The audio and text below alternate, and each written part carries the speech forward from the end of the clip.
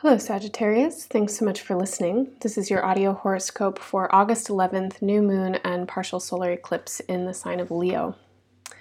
Leo is the space in your chart that defines your meaning making, the way that you understand the reason and the purpose for your life. It is the place where you find knowledge and teachings and wisdom. And it is the place where you seek to understand knowledge and teachings and wisdom in yourself. With Leo at this part of your chart, there's the suggestion that you are your own greatest teacher. And in being your own greatest teacher, there is both the need to believe yourself and listen to yourself and develop or cultivate your intuition, as well as reflect and question and inquire into your own biases and look at the ways that your wisdom is limited by your conditioning and programming. And so with this new moon and eclipse, there is an unfolding in your evolution as someone who is wise and someone who creates meaning for their own life and someone who is a teacher, both of yourself and for others and for people who are around you in relationship with you. So one of the things that comes up for me looking at your chart is a question around value. And value refers to your own value, your self-esteem. It refers to your value systems, and it also refers to your money. The other question that comes up for me is around home and family and how you feel yourself anchored or rooted in some kind of tradition, in an identity, in potentially an actual place or a group of people. The ideas of home, family, roots, and value systems, wealth and worth are both places that are calling you to examine your principles and your ethics and your morals and the way that you do embody and project into the world wisdom and your own meaning and your own teaching and guidance. So I think that there's something here about you understanding what is really the most important and essential qualities or missions or priorities in your life and committing yourself to those things. This is you clarifying your own role as the teacher of yourself, as the greatest teacher of yourself. And basically what this means is that you listen to your heart. You stop listening to programming.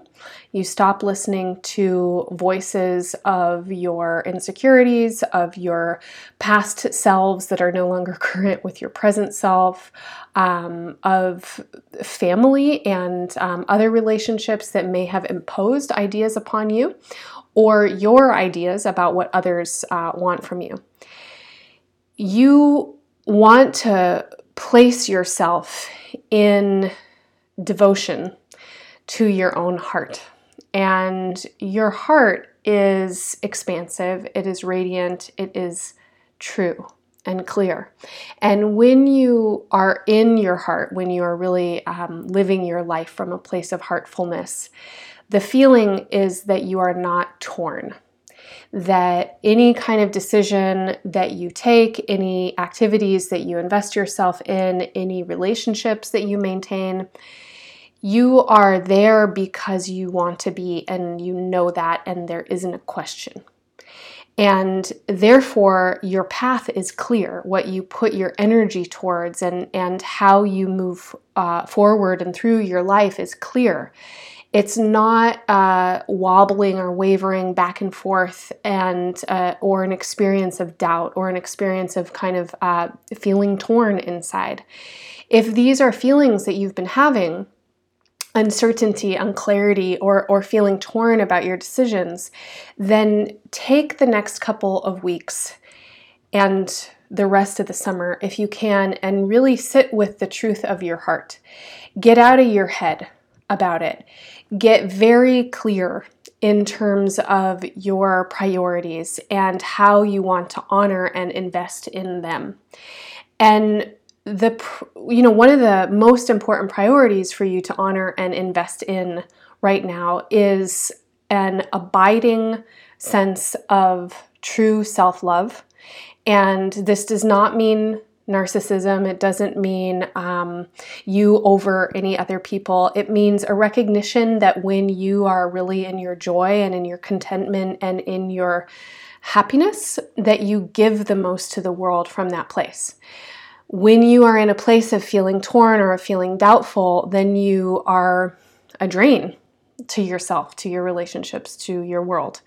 So your contentment, your value, your self-love is very important. And your understanding of basically being a citizen of the world and someone who is at home in the world because they love themselves enough to feel at home. This is a notion for you to practice with if it feels like something to practice. It's recognizing that you are a part of the unity that is around you, and how you are and what you radiate and resonate with then affects the world around you. So there's a holographic experience. Be your own teacher by listening to your greatest joy. Follow it. If you are trying to make decisions, particularly decisions that have to do with family, with home, with money, with investments, with value, and potentially with your work, listen to your heart. Do not say yes to things that tear you apart. Do not say no when you really mean yes. Listen to your heart. It is your best and greatest and deepest teacher. All right, to learn more about your personal astrology, listen to the audio horoscopes for your moon and your rising sign. To learn more about the astrology of this new moon and eclipse in general, listen to the podcast and practice with the guided meditation. It's there to help you integrate and use this powerful eclipse energy for the best and highest purposes. Thanks so much for listening. Bye for now.